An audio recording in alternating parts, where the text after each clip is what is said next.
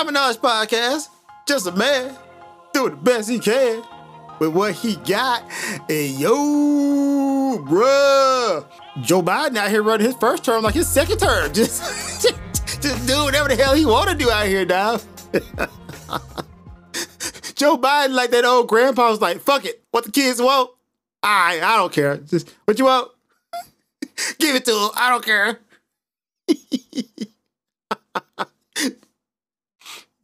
Joe Biden, way to bounce back, my guy. Way to bounce back. That's the way to win a midterm election, my guy. That's how you get them. You lose the people, then you keep some goddamn surprises tucked in the back and be like, bam, there you go. Yo, hey, true story. I was on the phone talking to my sister, India Dean, looking for topics for the Common Knowledge Podcast. And I didn't really want to talk about the Trump Mar-a-Lago thing because, look, everybody know dude is lying. And in the conversation, when I was talking to her, the conversation turned to our student loan debts. And I told her, man, look, I gave up. Like, yo, I'm on that, come get me. Like, yo, and she was like, man, me too. The hell with those student loans. Something gonna have to be done. And I said to her on the phone, I kid you not, like, look, man, Joe Biden have to cancel some of these damn debts, man. I'm just waiting on him to do that. And if he does that, then I'm fully on board. And God damn it, I'm on board. Like, yo, you got me, Joe. Truth be told, I did not want to vote for Joe Biden. I voted for him, but I was not happy about it. I was pulling for Elizabeth Warren. She had a plan for everything, man. The woman was on point. She knew what she was doing. But because we have a two-party system, you got to pick one guy to vote for. Or not vote at all. Like, no voting is a vote. But it was either Trump or Joe Biden. And, yo, this is how I vote, guys. I'm not part of a political party. I don't do that. I don't do the whole partisanship thing. I'm not a Democrat. I'm not a Republican. I am very socially progressive. I am very liberal, but I would never join the Democratic Party for various reasons. I think the two-party system is killing America. But how I vote personally, I don't vote party. I vote my interests. That's right. I line up what you gonna give me, baby. And Elizabeth Warren was offering me the most stuff. She was offering me free college, debt cancellation up to $50,000, which I think this should have been $50,000, but I'm not gonna kill the good for the great. I'm not gonna snub this because this is a big deal. And she was also offering universal health care, which was the reason why she got kicked out of the Democratic primary, because she gave the real price for that. Dumb move, Liz. Joe Biden canceling up to $20,000 of my student loan debt is a big ass gift. And let me say, it's something that we had to do. This is not just good for me personally as a borrower, it's good for the country. Right now, the combined total of student loan debt, if you take out all our loans and combine them, it's the size of Canada's economy. And that's just our loan debt. The debt from loans. And I find it funny, man, that the main people who are railing against this debt forgiveness program that Joe Biden is proposing are from the generations that really got us in this damn situation. Me as a millennial on down to Generation Z, you know what our main problem was? We listen to y'all, our parents. Like, this is partly your fault, if you want to be honest. Greatest generation, my ass. You guys got us in this goddamn position. There's a good book that I recommend everybody reads. It's called The Debt Trap. And you need to read it. And basically what it says is, after World War II, there was a push of the narrative that you had to go to school. And it made all the sense in the world. You got to think, man, we wouldn't have the atomic bomb if it wasn't for the German scientists. So in order to be leaders of the new world, we thought education was key. So they're trying to think of a way to try to get more people in school. And this comes to a fundamental difference between our European brothers and us. In America, we looked at education as a privilege. In the European countries, they looked at education as a right. So in most cases, the government outright paid for that and subsidized their education. Much like our brothers in Denmark and Norway who get all their education paid for free because it comes out of taxpayer funds. That could have been us, but we didn't look at it that way. So instead of trying to figure out a way to make education a shared cost, we found out a way to make it an individual burden. Thus, the student loan program was born. Instead of trying to find a way to make education a shared cost and come out of taxpayer dollars or through the Treasury or get direct loans through the Treasury, we decided to go through the banks. I didn't make that call. Generations before me made that call. 70% of all jobs today require you to have a 4-year college degree. See what I'm saying? And that wasn't my generation that made that requirement. That was your generation above me that made the 4-year degree a requirement. All the while, not adjusting my income for inflation and paying me more so that maybe I can pay off my student loans. And to be honest, the boomers and Gen X have benefited more from bailouts than any other damn generation. I've watched you guys get bailed out for y'all dumbass mistakes time and time again. The hypocrisy is hilarious. You guys have gotten bailed out for all your dumb-ass decisions. You've made dumb-ass decisions that my generation has to carry. But oh boy, when it's our turn to get a bailout, y'all losing y'all goddamn minds. I am a millennial. Do you know how many bailouts I've lived through during my life? And this is just me saying these off the top of my head. We bailed out GM. We bailed out Wall Street multiple times. We bailed out New York. We bailed out Detroit. We bailed out the airlines, I know at least 3 times since I've been alive. We bailed out homeowners. Like nobody asked me when I was in college paying taxes and didn't own a home, did I want to bail out everybody who got a dumbass arm loan? During the Trump administration, we bailed out soybean farmers. You remember that? We just gave soybean farmers money because Trump did that dumbass, that tariff thing? We bailed out soybean farmers. There's legit no reason why banks should be involved with giving out loans for education. No reason whatsoever. But they got bailouts when they messed up. Crazy.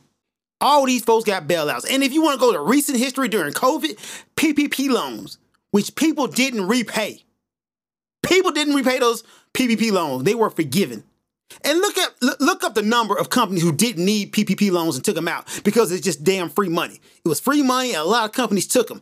All that in your face. All that didn't happen. All that recent history. But y'all have a problem now with student loan forgiveness.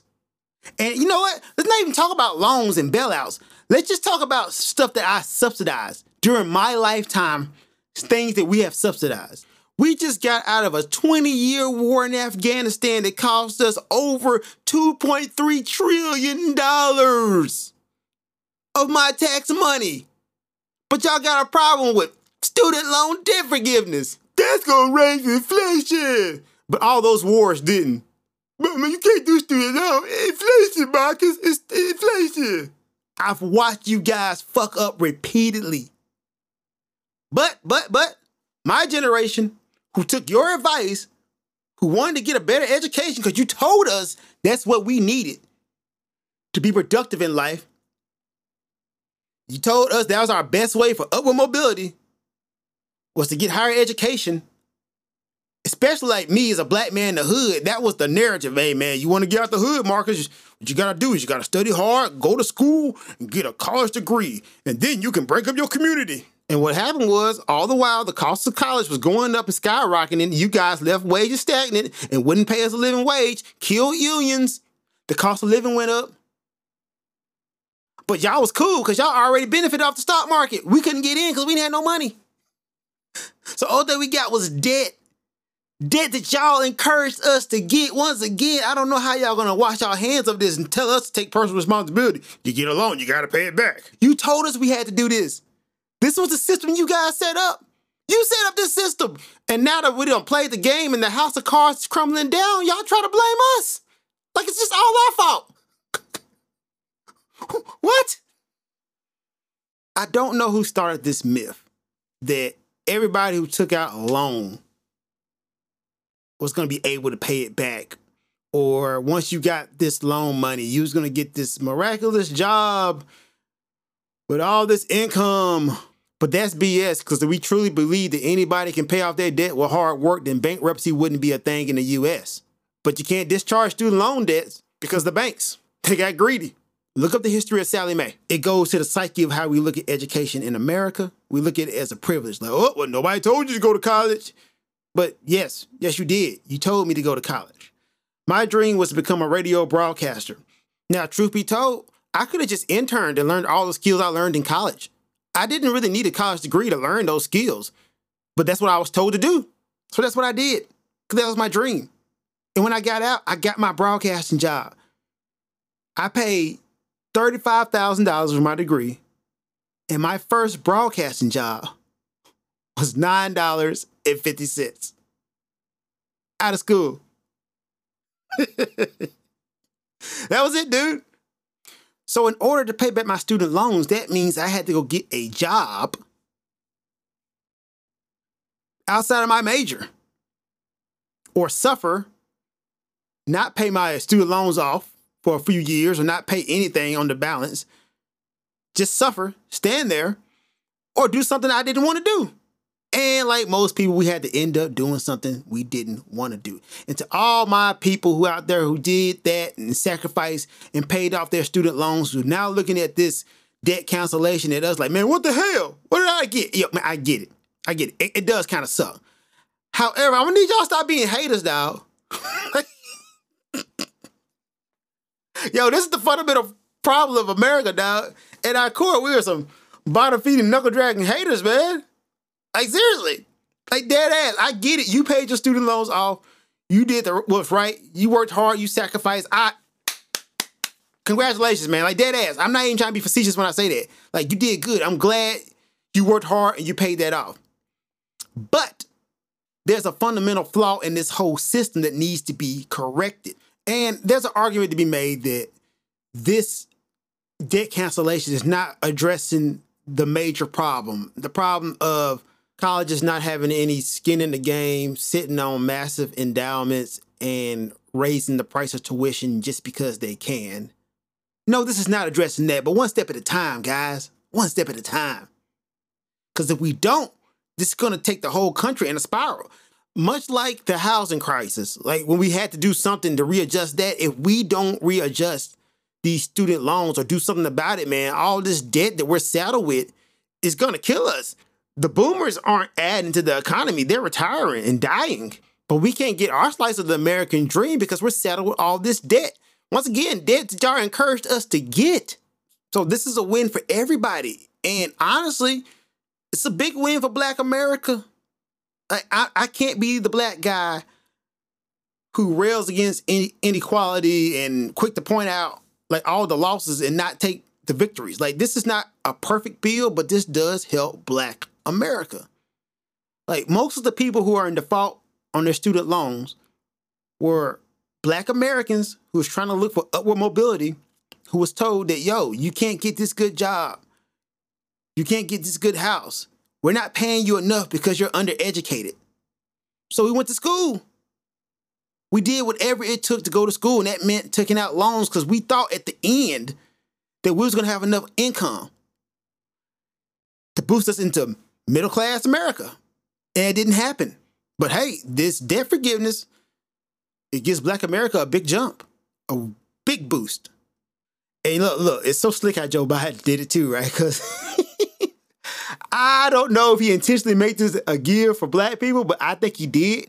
Like, you can't come out and do something for Black people. Like, middle white America lose their goddamn mind. And you're like, yo, I'm doing this for Black people. That ain't going to be what's hot in the streets. Like, any white, progressive, super liberal person, they'll flip when you be like, I'm doing something for Black people. They'll be like, hell no. You remember Bill Maher during the 2020 election when Marianne Williamson was like, yo, I think I'm going to give reparations for Black people. And Bill Maher was like, no, you can't do that. If you do that, we're going to lose. And dude supposed to be super liberal progressive guy. And shout out to Bill Maher. I know y'all think I don't like Bill Maher. I'm actually a big fan of Bill Maher. And he did say something about this education thing that reigns true. He said that higher education is a hustle. And he's right, because a lot of jobs we don't need degrees for. So, yo, shout out to Bill Maher. But he is a good example of how you can't do nothing for Black people straight out. You got to hide it. See what I'm saying? Like, you can't do nothing for Black people straight out. But what Joe Biden did do, he made it slick means tested and said anybody who got a Pell Grant You can get 20,000 instead of 10,000. And tell you something, man. All my black friends, I ain't gonna say all of them, most of my black friends in college, we got Pell Grant. So this is a big gift for black people, yo. And it's so slick because he did the means test, and so now Republicans can't really say anything. Oh, sneaky Uncle Joe. Oh. But any Republican got a problem with this, just pretend like it's a tax cut. Just pretend like it's a big tax cut. Because once again, we've been subsidizing and giving rich folks money for the longest. We've been trying to make this trickle-down economics work since Reagan, and it's not working. It's not working, but people still want to believe the trickle-down really works. But when you give something directly to the people, man, everybody's in a hissy fit. So yeah, man, come off of it, guys. Come off of it. This is a win for everybody. But I refuse to be ashamed about this bailout that's helping, personally, me. I refuse to be ashamed about it, man. All the bailouts I done subsidized throughout my damn life, y'all ain't finna shame me on this one. The same people trying to shame me now are the main recipients of the government doing something for them. They done benefit off social welfare, tax cuts, tax breaks, subsidies. But nope. When it's my turn, oh, nah, Marcus, be ashamed for taking the benefits of being an American. Something that's going to help out all of us so we can get into, like, ownership and start buying property and live the American dream. Psh, nah, you ain't shaming me, dog. So, Joe Biden, way to win a midterm, dog. Like, yo, I've been seeing people say that, like, hey, the timing of this is super conspicuous. I think Joe Biden did this to win the midterm. And the answer is, yeah. What the fuck? That's politics. Of course he waited. Yeah. Like, seriously, maybe it was like some finagling in the background. They had to work out a plan. He had to do that. But yeah, release it now to galvanize your base and other people to vote for you. So you can show them what you did for them and they can be like, yeah, I did that. Now I'm going to vote this guy in. Yeah. That's how politics work. Of course he waited. Like, what the hell wrong with y'all? Why do you think, like, Republicans wait to give tax cuts close to midterms or throw the base some red meat? This is how politics work. But yeah, this is a good one. Yeah. So let's all rejoice in this debt forgiveness. And hopefully, it doesn't get blocked because I'm not sure this whole thing legal. Yo, if you like the Common Knowledge Podcast, check out The Random Show, hosted with me and the homie, Alex Lex Caliber Hunter. On The Random Show, we talk about random shit. Follow us on Instagram at Random. That's RAN-DUMB. Random. Yo, real talk. Me and the homie Daniel Brandon just did a podcast talking about the future of streaming and what's going to be going on and what we thought the future of TV and entertainment was going. And in that podcast, I said that I thought a lot of these shows were going to get canceled because of budgeting. Like, it's not feasible for Netflix to pay so damn much money for a script or for a series when they have all this competition out. Like, there's too many damn streaming services out now. So the days when Netflix could give you, like, maybe a Cowboy Bebop or Resident Evil, you're not going to see that anymore because budget, man. Like, frankly, budget.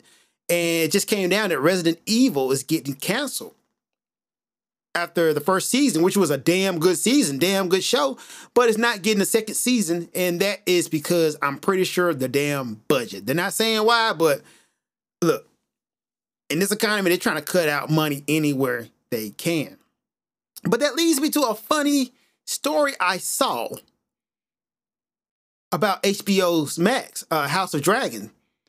And that's the House of Dragon star Steve Toussaint responds to backlash from critics over his casting. And this has been a topic of mine for the longest because, as most of you know, that I'm an actor here in Japan. I'm an actor.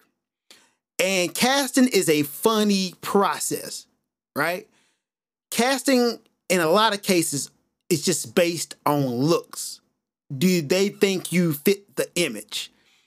right? I think we're trying to get to the point now where casting is based on skill and how good of an actor you are. But there's a lot of actors out here, frankly, who are not good actors. I'm going to call no names. I mean, I will if you twist my arm. But there's a lot of actors out here who aren't good actors, but they fit a certain aesthetic or look. And the casting director likes that, and they just cast them and let it fly, right? A lot of that happens. But let's dig into this Steve Toussaint backlash. And I'm going to read from the Good Morning America story. Steve Toussaint is addressing critics who have commented about his casting in the new House of Dragon series.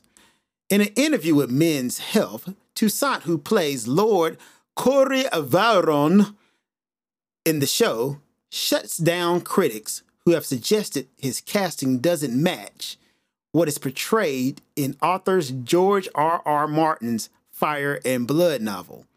Basically, the controversy is Mr. Toussaint is a black guy in the House of Dragons series, right? And the criticism is that basically a black guy shouldn't be a wealthy lord. That's not the image they was looking at. And he just hit on a key fact that I always like to point out when I talk about like TV series and people are like, that's not appropriate at the time. Where do y'all think black people were at? Like, seriously, do y'all think black people just turned up after the 60s, 70s, and 80s? Black people were always there. Like, look at like European history. Look at the Moors. The Moors were black, right? The Crusades, they were fighting against black people, right? All throughout history, black people are there, right? It's not like black people just popped up. The same thing I say about American TV history, like the Andy Griffith Show. You see no black people walking in the community or down the street. I'm like, what do you think the black people was at? No, black people was consciously left out of those series, right? And why were they left out? I think you guys know the reason. But let me continue with the story. I just wanted to point that out. There was a point when the rulers of this country, the Caesars, was an African man. And there are street names that tell you that there were people who looked like us in this country even then. And that's also true, man. Look at some of the street names in Italy and France. You can tell that some black people were there. But for some reason, it seems to be very hard for people to swallow, Toussaint said. They're happy with flying dragons. They're happy with white hair and violet colored eyes. But a rich black guy? That's beyond the pale. And that's the truth, man. That's the truth. A lot of people, and not just white people, to be honest, not just white people, a lot of people lose their mind when they see the portrayal of a wealthy black person over people of other races or in a station that's regal or wealthy. They lose their goddamn mind. And why is this? I'm going to say the word. A lot of y'all are going to hate it when I say it. You're not going to like it, but I'm going to say it anyway. White privilege.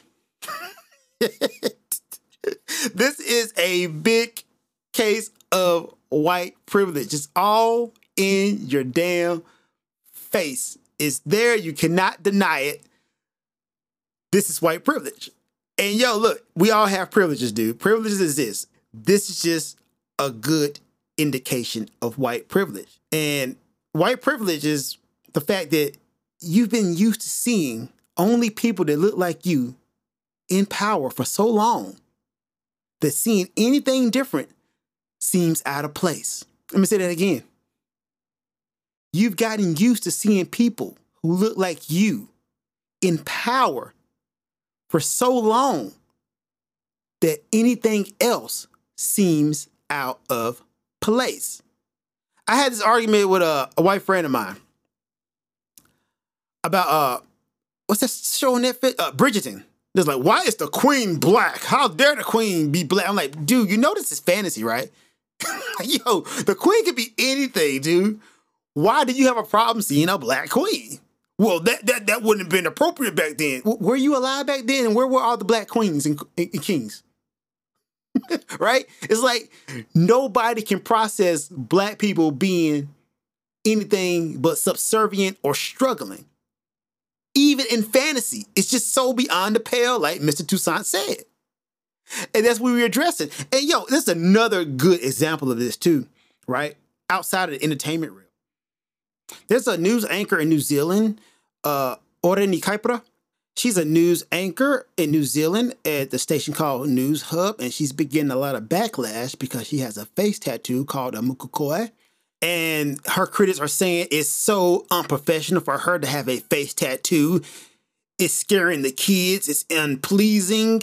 But let her explain what a mukukoi is. Well, mokokauai is really reserved for Māori women. It's not for anyone, it's just Māori women, and it's a birthright, but it's not a right where every Māori woman goes out and seeks it. It actually takes a lot. The essence of it really is a connection to whakapapa. Being Māori, which is being Indigenous people, so it's not just Māori who have facial markings. There's a lot of Indigenous cultures who are embracing their, indigeneity, and for Māori women, having a mokokauai is actually a commitment to becoming better, to becoming a better version of oneself, to reconnecting to your homelands, to your spiritual essence as a Māori woman.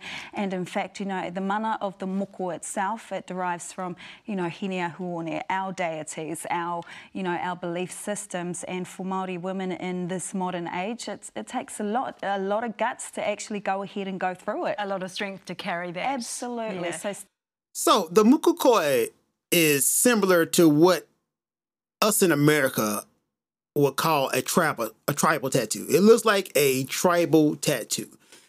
And that is very popular among our white brothers and sisters to get tribal tattoos. You see people like The Rock, who's like half Samoan, has tribal tattoos. And he's like, oh, this represents my culture.